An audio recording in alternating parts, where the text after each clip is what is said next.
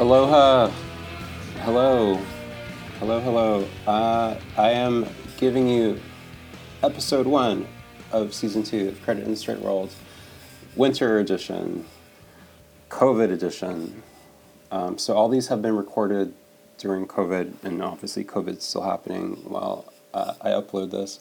But there's some new things to break the mold with that are positive. We have a sponsor. It's Cow Coffee, Hawaiian coffee in New York.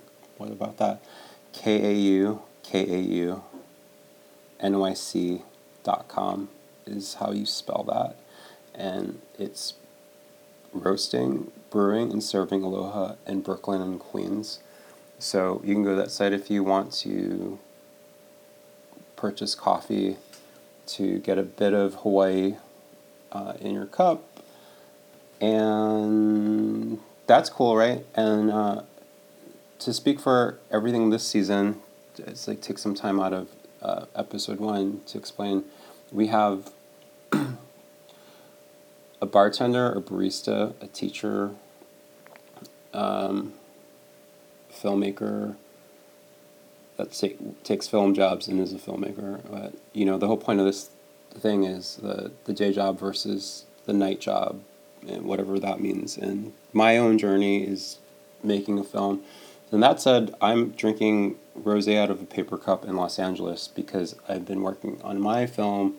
And while I'm trying to make my film, I'm just dragging people through it with this podcast and the people I've met along the way. So these are the people I met throughout this journey, and I'm honored to have met them. And I just want to sit down and talk about the same process I go through, which is having to work to pay your rent and having to work to pay your art rent and whatever it is you're pursuing. So this is the first episode for season 2, and this one's great. This is with someone I met at a wine shop who DJs and is like an incredible DJ and total badass when it comes to working service and retail, and also same with when she gets on the turntable. She's teaching right now during COVID, and it's pretty thick. So what better person to start off the season than Cynthia? And we talk about everything from teaching to DJing to working in a wine shop and Hennessy and Delight.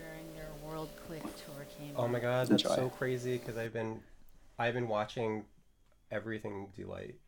I mean, that's the whole lie I've gone back into recently. I actually just made a mixtape for a friend in Portland, and I put 2 Delight songs, and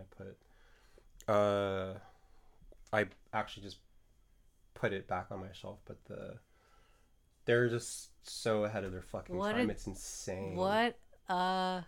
Like the interview with her and her boyfriend, just them two, was so riveting for me. It was like it's a bygone era. Those two, their foresight was... Dimitri?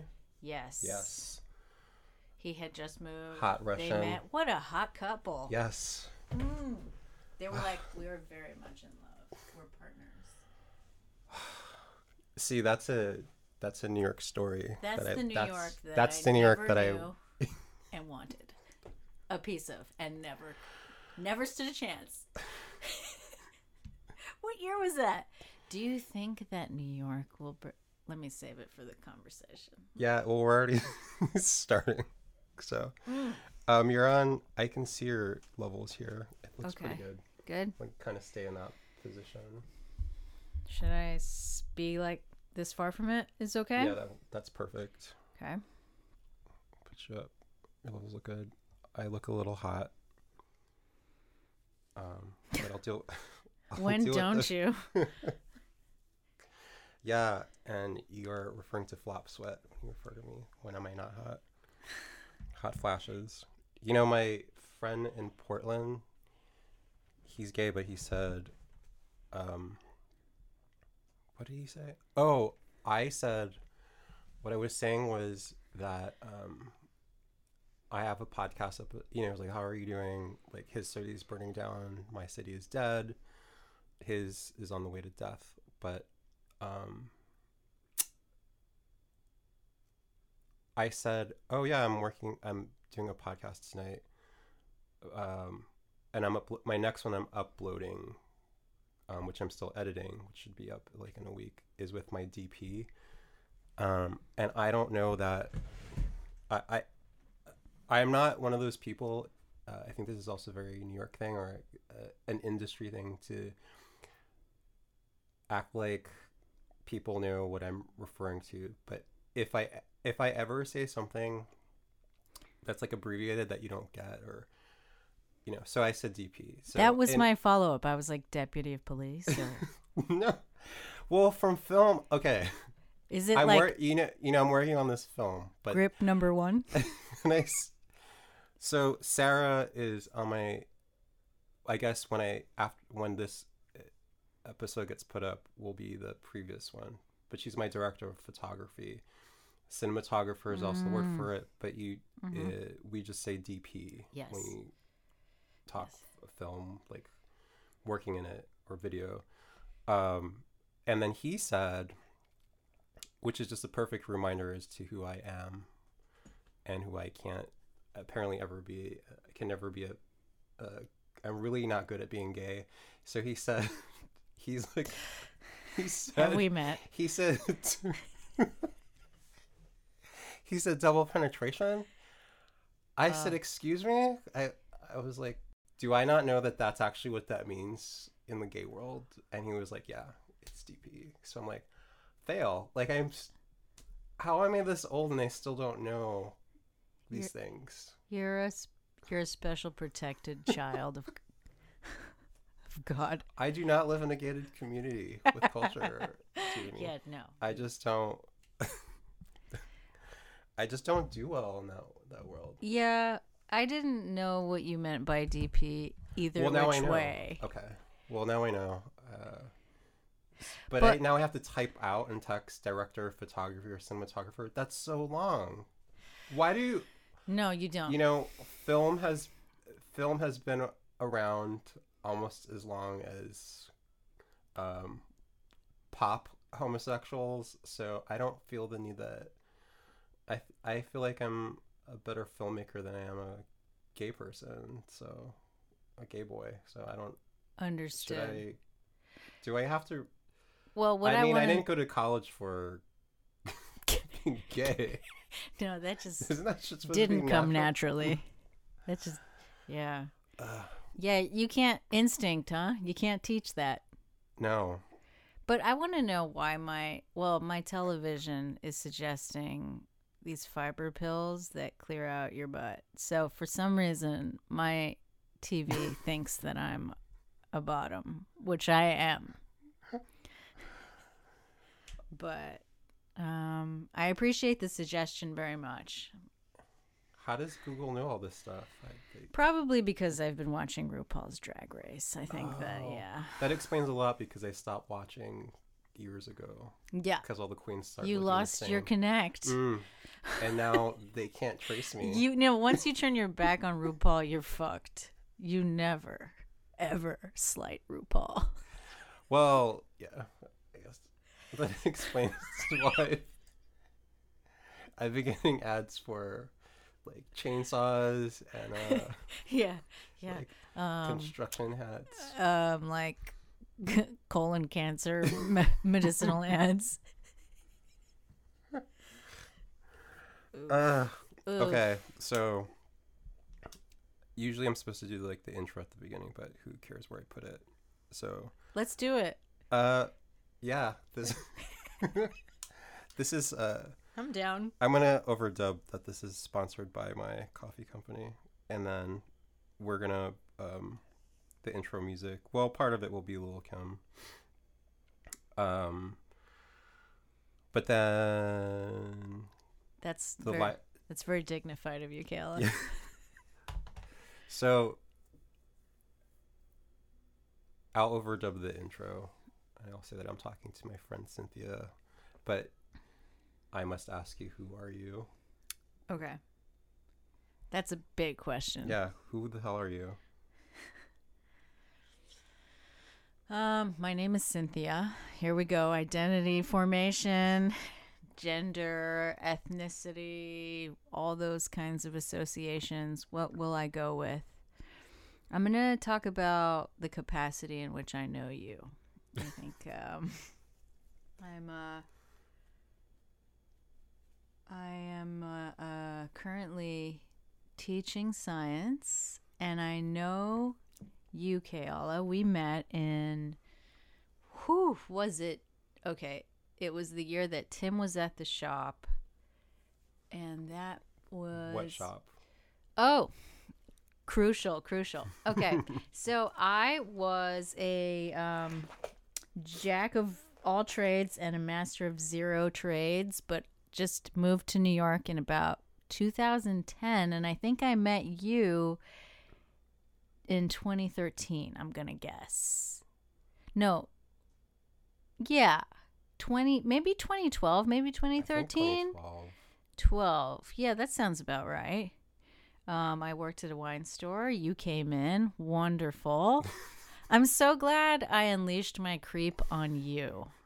I felt safe enough. You gave me the vibrations and I took them. I was like, he's ready. Not everyone was. We I think we were vibrating at a frequency of miserable. Always. And So I was a patron. Patron of the wine store. Well, I didn't know. Was that your first time, or had you patroned our shop before? I had patroned before, but I didn't. Did I ring you up? I don't. To my memory, I didn't get rung up by you. I'd gone to that wine shop before you probably worked there, right? Because it was like a wine and sake place, strictly. Yes. And you were there during that era. Yes. But it wasn't till when that place got bought out, which this is a place in Williamsburg, Brooklyn. Historically significant crossover of events with real estate, ownership, scandal, perhaps, mismanagement of funds, definitely. But there's a time and a place. I think the ebb and flow of ownership was just right. So let's talk for a minute about exactly what Williamsburg meant and means, because this is a very Williamsburg situation that we met in, and Big that neighborhood was like big time I always look at it as like there's the Bedford stop and then there's the Lorimer stop, and I always consider the Bedford stop to be the pinnacle of where all this Brooklyn shit started. Absolutely. Good and bad. Absolutely. A lot of bad for me, and that I moved here when that stuff was blowing up. And then Lorimer is the next stop on the L train. Yeah. And then that was like the final, the final throw of hipster spread. But I just, for my own curiosity, when did you move to New York? What year was it? You moved here before me, but it was winter. It was fall of 2006. Okay. Yeah. I think like the first time I'd come to New York, I was 21, barely. So coming from San Diego, California, where I grew up, I was just really blown away by the shift in energy, just because like on a molecular level, everything is stacked on top of each other. So there's a way more going on energetically. There are literally like atoms moving in shorter spaces. And my whole growing up was very like strip mall. So I was very titillated by New York City, and I thought it was so cool, and I wanted to be cool too. So I dreamt about moving here so long, but I think I visited 3 or 4 times before I finally made the move in 2009. So it took me like 8 years or 7 years to actually move my ass over here. And then when I got here, it was right after the economy had crashed. Like, I remember there were buildings that had halted construction in my neighborhood in 2009. And I think it was reasonable, like the real estate was still reasonable at that time. Oh, it definitely was. And I didn't have a career at that time, so there was no chance of me locking in anything. I was broke. How did you find your place? I mean, how did you end up at? Oh my like, God. Specifically off the Lorimer stop, or That's an exciting question for me, because that little move was just like a zigzag. It's always the first year. Yeah, stories, right? it was just like a hustle. I think I spent the first year just finding a place, and yeah. I slept on an air mattress for like 2 years. So pathetic. Oh my God, you outdid me. I did it for longer. I did long, not as long. Damn. Okay. Yeah. Miserable. Yeah, so miserable. Like one time I used one of those puffy jackets as a blanket. Such a loser. I didn't need to do that. I just wanted to feel alive. I can but you finish. I'll out loser your mattress. Yeah, no. When I first moved here, I had nothing set up. I tried to look at places online before I came out, but I'm so glad I never went for anything, because you cannot Craigslist your way into this heart from afar. Not from afar. I lived in New Jersey, in Bergen, New Jersey, for like 6 months. And that's the only reason why I was out there, was because my good friend who trained me to be a yoga teacher, which was like stars in my eyes, I'm going to be a yoga teacher. Yeah, right. There's like 1,000 studios. No, you're going to work in a meathead gym on Graham Avenue. That is another beautiful entry point. But let's just stick to the topic at hand, yeah? Yeah. Well, Put a pin in that. Yeah, back to that. So my friend was like, my mom lives in Bergen. She's probably going to move at some point. She's alone. Go with her. She'll be happy to have you. She picked me up from Port Authority, God bless her heart, with my 2 stupid suitcases, big giant rolly bags with my whole life in them. That was really harsh, and I'm so grateful to her. She let me stay with her. I almost moved in with some shady ass cat who got fired from the MTA and wanted to like daddy me into the whole process. The apartment was off of the Marcy Avenue, you know, like where that bus stop, the J. Yes. All those buses are right there. Rodney. Yes. And, yes. It was a huge apartment, $800 a month, but shared kitchen. And he was kind of like an older gentleman, but I don't really know about the gentleman part. But I know that he wanted to like get involved and like walk me and help me pick out furniture. And like he was a little bit too forward for me. So I had this bad vibe and I ended up rejecting the apartment. But I almost did it until this woman was like, hey, you don't have to rush into anything. You can stay as long as you want. And thank God, because a friend of mine from yoga school, Kimberly Parker Green, I shouldn't say her name out loud, but what are the chances that she'll hear this podcast? No one listens to this podcast. So great. I feel safe. But she does podcasts. But you are in an unsafe space. I just want to let you know. Always. This is at all never times. A safe space. Good. That window could blow open at any second. Being safe is boring and comfortable. Thank you. We covered this in my last podcast between 2 gay men. I don't want to go to a safe space concert. What is that? I don't know. It always backfires. That's the thing, because there's always risk, and it's funny because we recorded that before COVID happened, and it's for me it's the same idea. Like you can't. There's nothing you can do to not risk yourself when you leave, especially in New York. You know, and it's insane how. In the world, but especially in New York, how it's become so rigid. But to apply that to culture, we were talking about queer culture. We were we were talking about, I'd completely forgot this happened, which is very Brooklyn. Brooklyn 2015. Did you remember this? I completely forgot this happened. That fucking band Power Bottom. Do you remember that? No. There were two homos. Let's be real, just a couple of fags that exploited the. I mean, I've been playing in a queer band forever, but I'm not in a queer band. I'm just gay.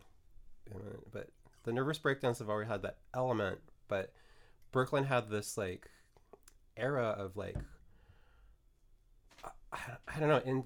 Indie rock was in a certain place, probably around when I met you, and that's when this band came about called Power Bottom. So that's like a, you know, I am not totally elder lesbian. I know what a power bottom is. Good to hear. I got the basics down. Okay, Mm-hmm. I lived in San Francisco long enough, but a band made that their name, and I found that like so. I personally thought it was tacky, but they were. The idea was they're like a gay Weezer, but they're a two-piece like the White Stripes. And I got it, but I didn't really get it. And Sounds gimmicky. And I'm not interested in gimmicky bands, period. I don't care if you have anything in common with my identity or sexual or cultural or otherwise. It's like I never got by marketing myself as a gay but that's I was like, oh shit, but people are paying for this shit, like straight people. So I remember I went to a certain bar and a certain bartender who you certainly know who doesn't we've had an experience, you know, like wow, he's serving all the ladies. I'm with you. And he's also a musician, but I'm sitting there one day and he comes up to me like, hey, Cal, you like Power Bottom? And you know, that's for me, that's the death. That is the death of culture. When the counter invites you into something that they think that you are part of is like a terrible sign. So I have a straight white cis dude who plays in a band, and I, you know, am not that, but I'm a musician. I play in a band too. But that's the thing with Brooklyn. It's this, everyone's in the band, and you know, I happen to be one of them. But this white guy that like chicks love is now inviting me to like Power Bottom, and I was like, no, bye. I'm good. That's when you know the milk's gone bad. Yeah. And I don't want to be right about these things because it, you know, something smells rotten in Denmark. And then sure enough, months later, that band got signed to a major indie label.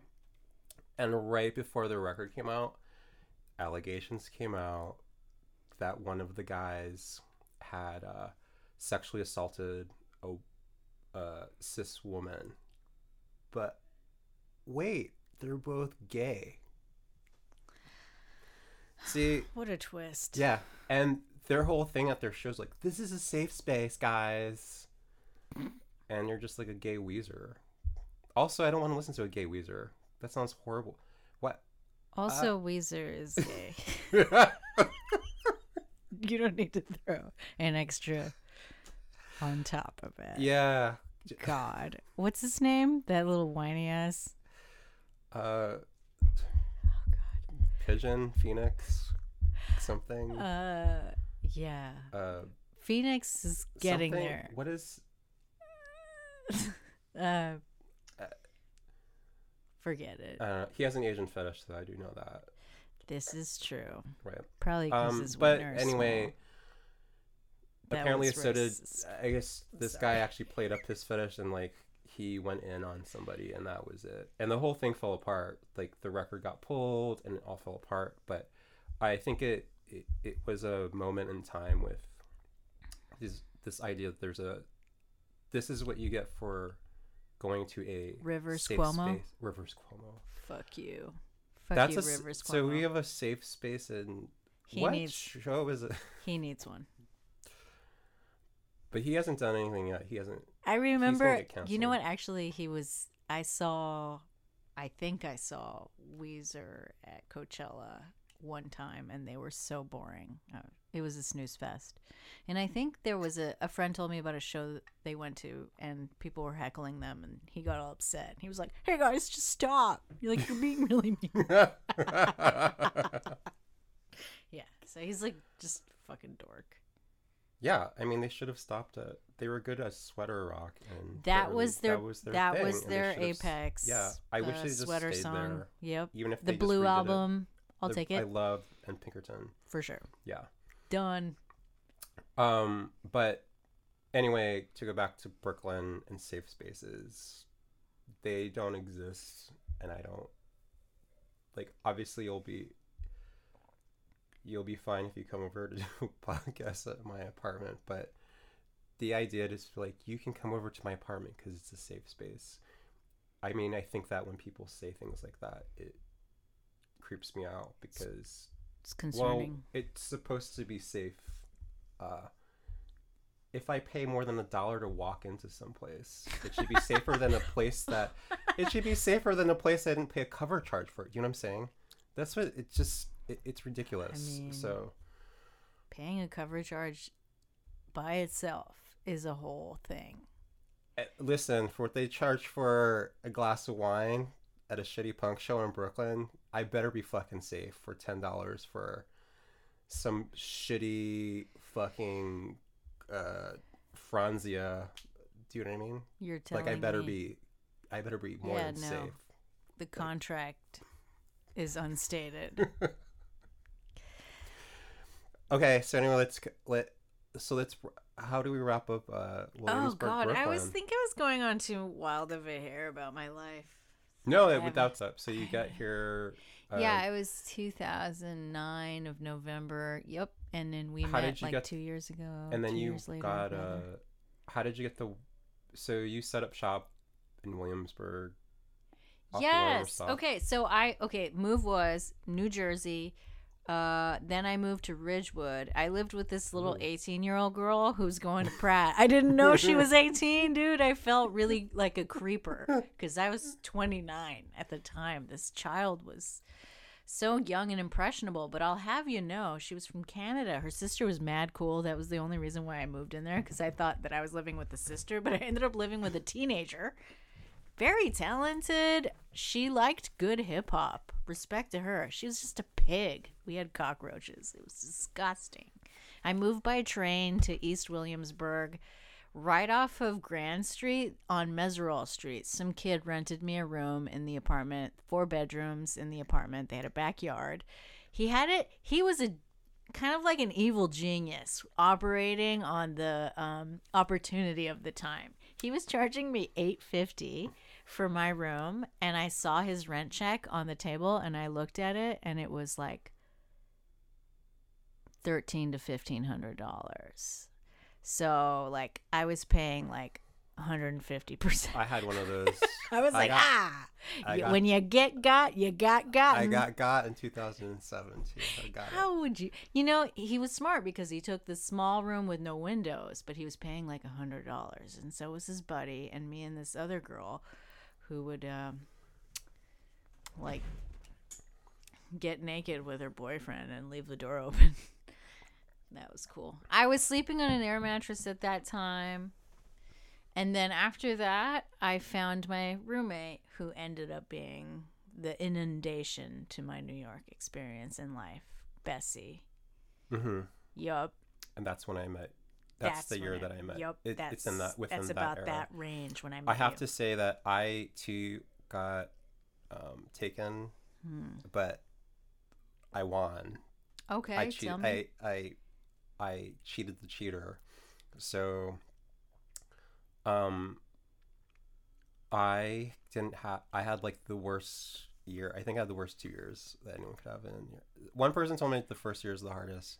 Another person was like, no, it's actually 2 years. And I was like, oh, I got the 2 year version. But I I got taken at one place. That I had in my first year in New York, I had to go to small claims court. Like I learned fast Spicy. and hard when I got here. This dude took all my money, but I fucked him up. But then I had to find some place to stay with all my money gone, and I found this place off of Grand and Humboldt, Oh. and it was above that. It used to be a hardware store. Now it's like some restaurant. I think that's where Mosh on the Bear is. I don't know. Okay. It's like right off of Grand too. Yeah, that sounds about But right. I got in there, and my boyfriend was living in England, but he'd come and visit, and he was trying to help me, and I was like strapped financially too, and just Craigslisting my ass off trying to find any place in that vicinity because I had friends in that neighborhood, and that just seemed like the place I was supposed to live. So before he flew out, we looked at one place and we walked in, and it was queer friendly. And I had a cat God at this bless. time. And Yeah, we that's how you walked know. up, but I was like, this is super punk rock. And I don't know if it's in a good way, or it doesn't seem, it just seemed like I was taking a step back. But there was literally graffiti on the wall. It was like a second floor walk up, and it was like a flat. It had 2 rooms that faced the street, small, tiny rooms, sort of like a living room in that alcove, a hallway, kitchen, and then 3 other rooms. So I think it was like a 5-bedroom apartment. But there was graffiti everywhere, like On the walls. yes, and it was smoked. Gritty. Smoke. Super gritty, dude. They smoked without opening windows. Oh, cigarettes. Tobacco. Like Tobacco. locked in the air. Like you could Oy, almost grab the air with yeah, your that's- hands, and I needed something. Yeah, that's a deep And I cut took right a room. Mm-hmm. And it was this weird guy. I suspect he was queer, and they wanted a queer person, so I took it. And there was like a Japanese girl, like a fashion student, that took the room next to me. But it seemed like the other 3 on the other side of the house had been there a while. Yeah. And then I took it. I needed something, and then I remember they told me, of course, after I move in, oh, don't worry about the landlord's brother owns the hardware store. If he yells obscenities at you when you walk out, don't just ignore him. I'm like, Oh, wait, what? that's not What's going on here? And then I met the Japanese girl, fashion student, day 1, day 2, and then day 3, I'm like, what happened to, where's, Miyoko or whatever? It's like, oh, she decided not to take the place. The brother of the landlord, got physical she decided to move back to Japan. I know, she was like, I'm not fucking moving in here. And I was like, wait, what? This is slowly not being can the place I that I not thought. move in here? And then it just got weirder and weirder. So every day it got weirder, and then my cat would walk out to hang out with them, and I got weird, possessive about her going out because I was like, I don't want her bonding with these people because I don't even want to. Don't know what. Yeah, I don't know what's going on. Yeah. And it's like a bizarre household. Like the guy that he's like, I'm a musician too, and I'm like, you always seem like you're on drugs.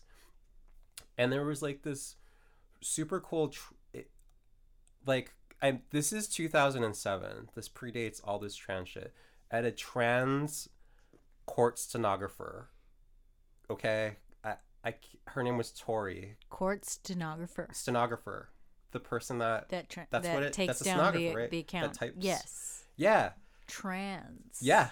It was like a trans household, so like this is cool. Okay. But the stenographer part, it just added to the. It's just like it gave it a lot of dimension. Yeah. And I'm not against this. also, I'm not either. Yeah, she no, was it awesome. sounds She pretty was fun. She was a business lady. So it made me feel. I'm not with the safe. smoking though. No, but she had. Smoking. Yo, we her got 'em, hair but was like, outside. it was like working girl, but it in a bad, like, if working girl was stuck in like a smoke box. Yeah. Because it Smoking was just section. yeah, her hair was permed. It was like Oh, cool. yeah, but when the cigarette was it a doesn't tight perm leave or was it a loose perm? it was a loose perm, but it didn't. Makes sense. But depending on your humidity, right? Yeah. So anyway, she seems stable because she was a stenographer. So I was trying to figure out what was going on. Like, oh, I guess like, that person has a stable job. This guy, Dan, he doesn't seem to work ever. So, my rent check bounced, right? My deposit bounced, I think. I think I had to pay a deposit. So he was like, hey, your check bounced. Can you like, I was like, okay. Gee whiz. But I was like, I'll try to figure it out. I mean, not much has changed. I'll see what's up if I feel like it. But when I figured out what happened was it forced me to figure out what was actually going on. So I was being charged for a room, but they had been squatting. Oh, so that was like their funny money. They were like, oh my. So Squatting, you say? Yeah. Humble and Grand? 2006? 7? Well. Because, you gotta go to court. I mean, that was about the time of the crash. Remember Yeah. TK? He was squatting. Yeah, it was a thing then. It was a thing. And I, thank God, figured out quick enough to get out. So I borrowed my friend Teresa's car, who lived in the neighborhood, and I drove up, but I had to move my 2 suitcases, my bed or something, and my cat and my guitar. Oh. And Did you sign paperwork? Nope. But that doesn't mean I had to walk past his room. I woke up at 5 a.m. and like tiptoed out, walked downstairs to wake up. He doesn't have a job, so he doesn't have a sleeping pattern. Yeah. Just garbage bags full of my stuff, throw it in the car. I have a ticket because it's past 6. Like I got a ticket on the car. I was like, I got to get out of here. Load a car. And then the last thing I needed, and this is really picturesque, is the last thing I'm going to grab is my cat and my guitar. Those are the 2 most important things to me in life. My cat, most importantly. So I go up for the last, like I'm almost out. My car's out in front. Walk up the stairs, tiptoe, squeeze Peaches into a cage. And the cat's name is Peaches. Yes. The symbolism is so rich. And I walk out and I push the door open and I'm holding my cat and my guitar and he comes out of his bedroom. God, foiled again. And I'm like, do you like freeze in that moment holding one guitar and one cat in each arm? This is my life. Okay, you're like story. Hey. Fancy meeting you here. What's up? What was your angle? Were you like, I'm going to just do like a light show and disappear, or were you going to address it? I was honest. I just said definitely no light show. I was like, yeah, just I'm sorry. I said, I'm sorry, this just isn't working. Like I was like, meow, meow. He's like, that's my cue. And he's in front of me, you know what I mean? Yeah. So I'm kind of like, I don't want this to, and I walk slowly past him. And he says nothing? Nothing. Because he knows. He knows. But you know what he also knows? What? He knows that I know. I figured out what's going on here. Yeah. And I'm out of here. Yep. And Mama didn't. Because I told him I'll give you your check tomorrow to keep him off me. And I didn't. Okay. Well, that was the thing I was like trying to get out before. Ruse. It was a ruse. Yeah, but he earned it. I decided not to confront him about the situation. Right. I knew that they were squatting, but I was like, it's best that I leave. Right. I don't want to have my shit in there and be like, yo, you didn't tell me you were fucking squatting. I don't know you shit. Yeah. you know, because I was supposed to be the income for that household until Right. they got taken to court, which takes at least 3 months through the courts. It still does to be evicted in New York. It's a genius undertaking. Yeah, and that's... They tried it. Yeah, I also have to tell you that... Oh, that's why I could take my bed with me. I had an air mattress. The air mattress that my friend gave me, this is the third place I've lived, by the way, within 8 months of living in New York. It had a hair of a hole in it. So every night I would sleep. By morning I'd wake up on the ground because it was Of it course, was like a it would slow deflate bleed. slow. Mm-hmm. Just enough time so that by the 6th hour So it should be unattractive. flat. Guess what? Mine did the same thing, but I have no awareness of a hole in it. It just deflated slowly over time. And I slept on it like that. But you know what? Hard knocks. Am I right? You and I are both built to kill. We're so it's no coincidence that we should end up at the same workplace. So are you pursuing yoga as your career? So I or guess at this whatever time at I this was point? really motivated to be a full-time yoga teacher. Okay. And I was facilitating my income with retail. I worked as a host at La Palapa and Mercer Kitchen, and then eventually got a nice little sweet position at DeWine Spot. That was my bread and butter for the most part, because yoga is like, it's not lucrative if you've heard any business about it. It's like 1 hour here, 1 hour there.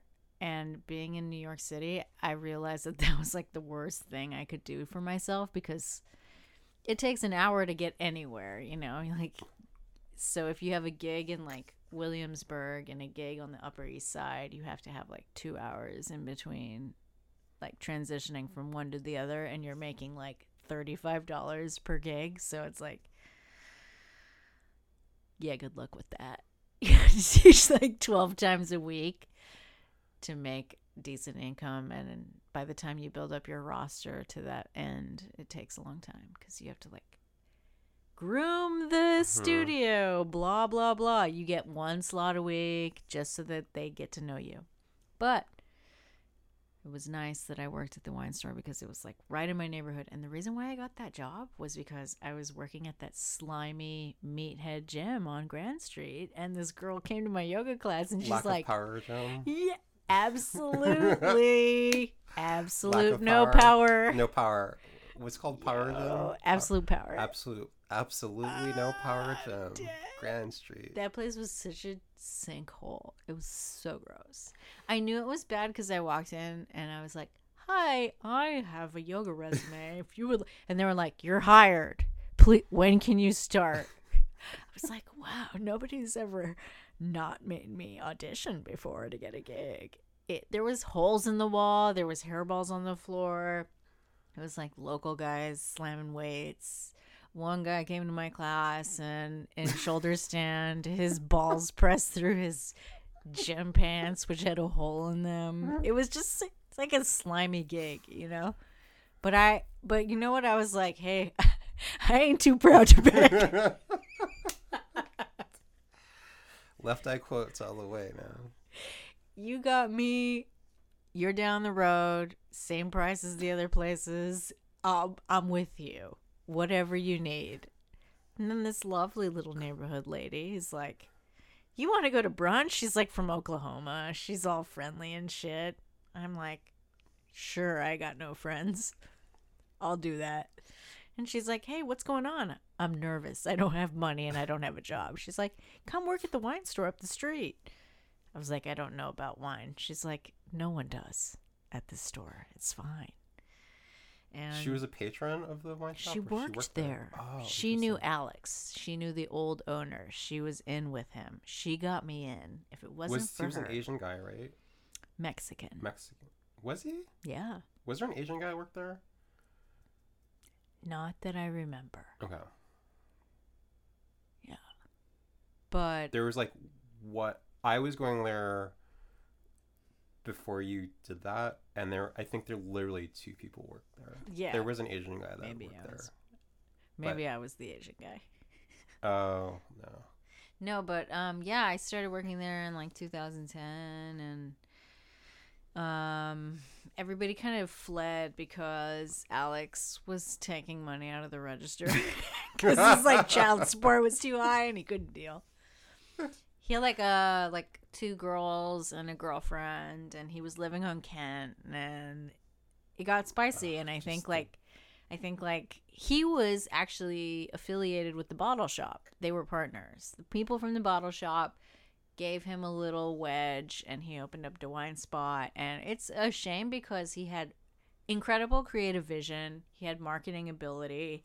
He was good with customer base, but he had no financial stakehold. He could not handle managing inventory and the funds end of it. Mm-hmm. He mismanaged.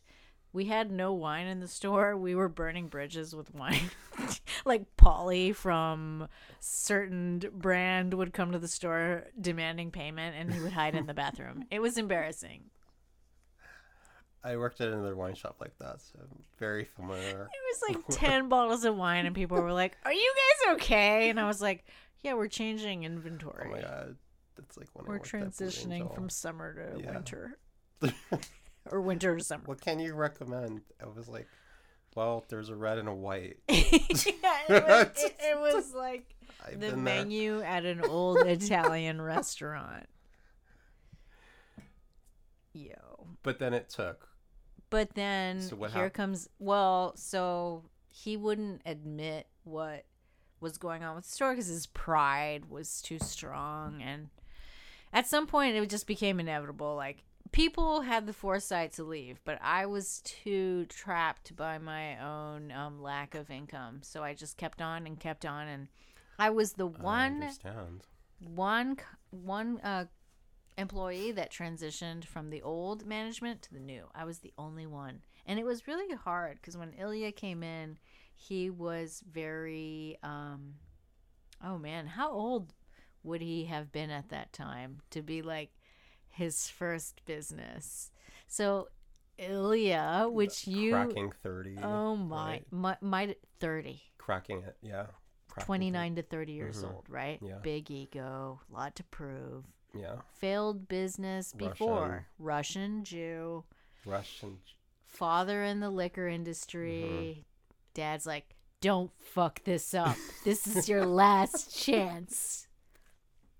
So he was very like suspicious of me because Alex wasn't, in his eyes, trustworthy. Therefore, by association, I wasn't trustworthy, and he kind of had to like. But he also needed me because he's not good at hiring people. That's not his forte. He's a numbers guy.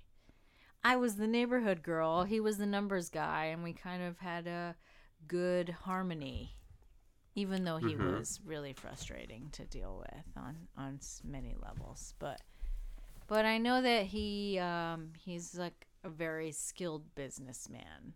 He is. You guys were that was a good combination because I met you then. I'll never forget that day.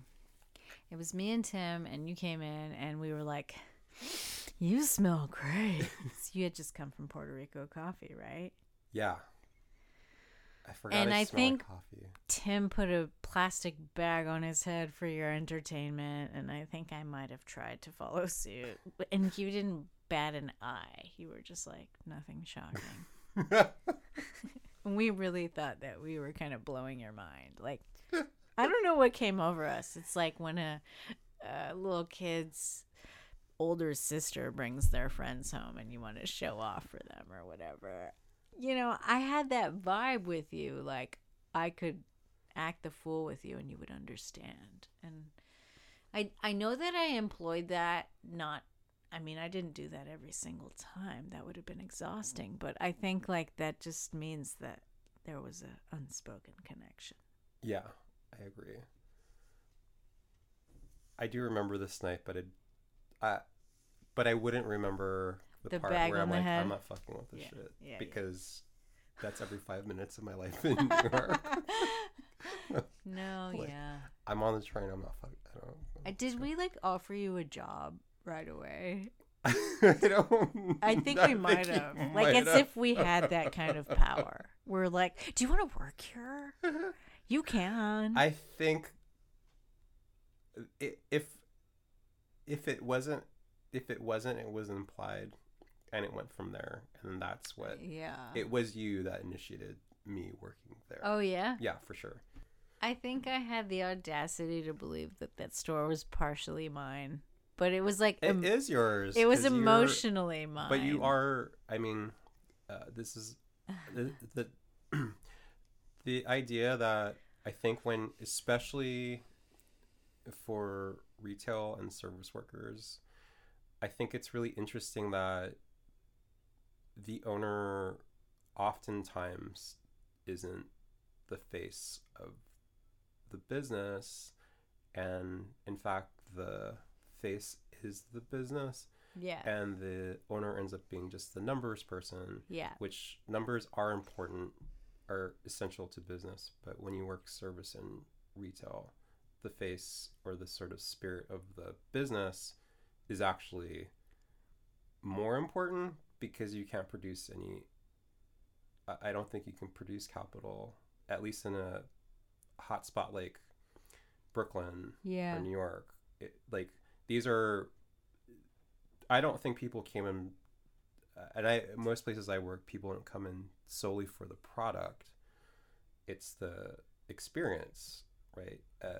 Be it, even if it's like a negative experience, like there's an addiction with people want to see somebody, even if they don't say that to you, and I think that you predated him being present, and people were coming in to see you despite you transferring into his having it. And this happens all the time. This happened to me at my last coffee job, where I went through the management shift and I was the only person that stayed, and it was fucking weird.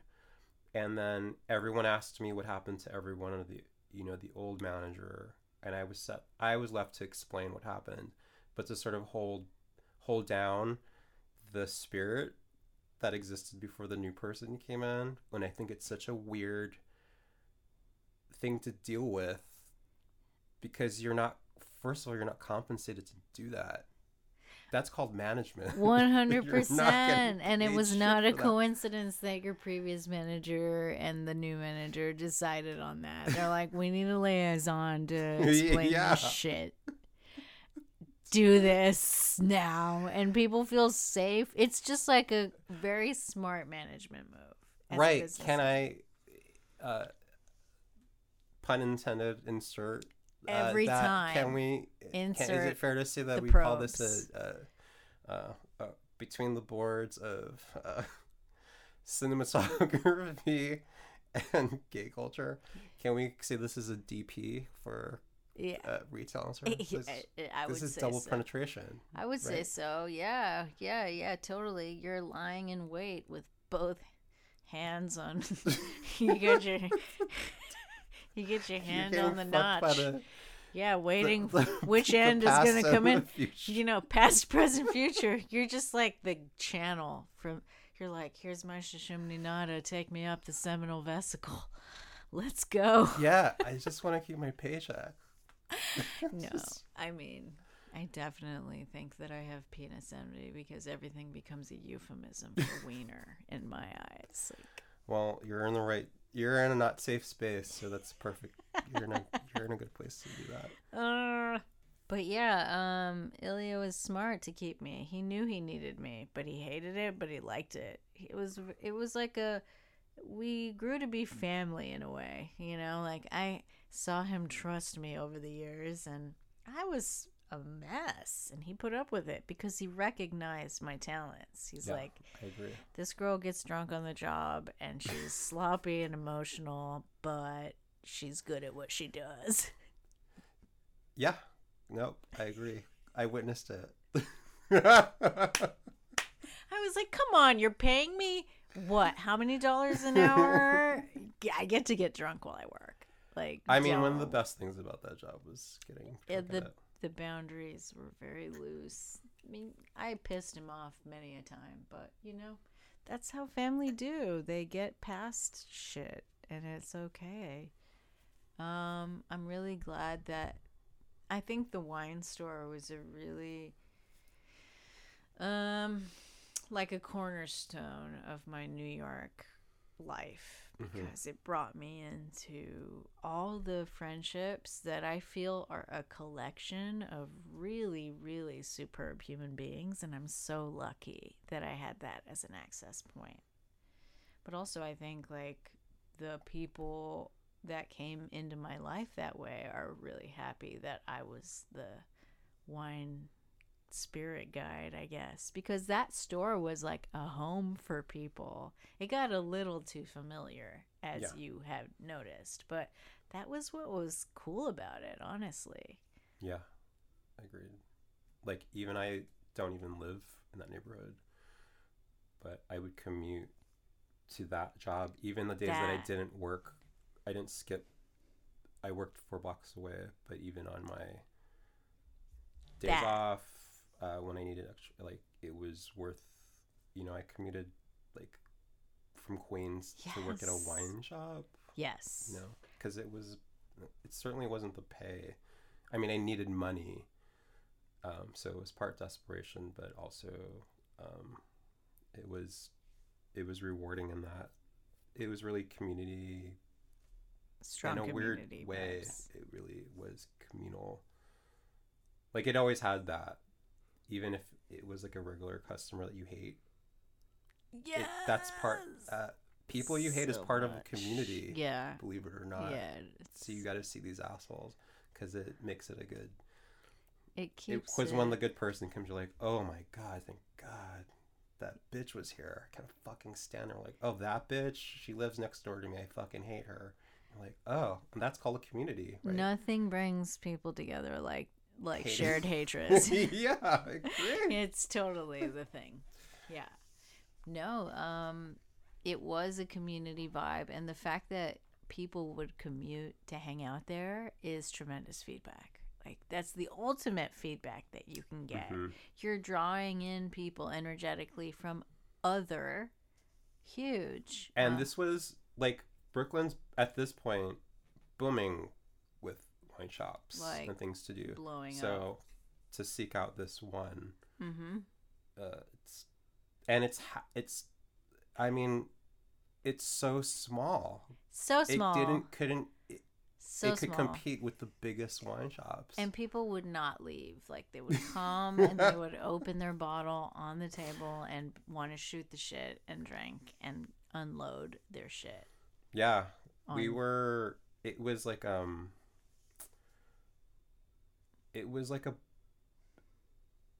BYOB. Yes. But you were allowed to purchase the alcohol within and get a recommendation to bring it back to the person ringing you up. It got hectic.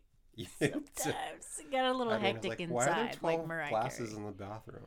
Yeah. Oh my God, there was one time some guy was doing drugs in the bathroom, and I think I made some bad decisions. Like, I let somebody, like... Hey, that's eternal. That's every place I worked in San Francisco. Yeah. Like the bathroom parameters. Yeah. Tricky. But yeah, I'm so glad that I was a part of creating that atmosphere. I think that Ilya was so lucky with who he got in that store. Like, everybody was tremendous. There was somebody that was working there that lived on Dykeman Street, like in Inwood, that would commute from Inwood to that store. So I think, like, that's the ultimate form of, like, compliment. Yeah. Because that's like an hour plus. Yeah. Right? It's like an hour and 10 commute. That's wild. Yo, no. Do you want to open another bottle? Yes, let's choose. Can we? Yeah.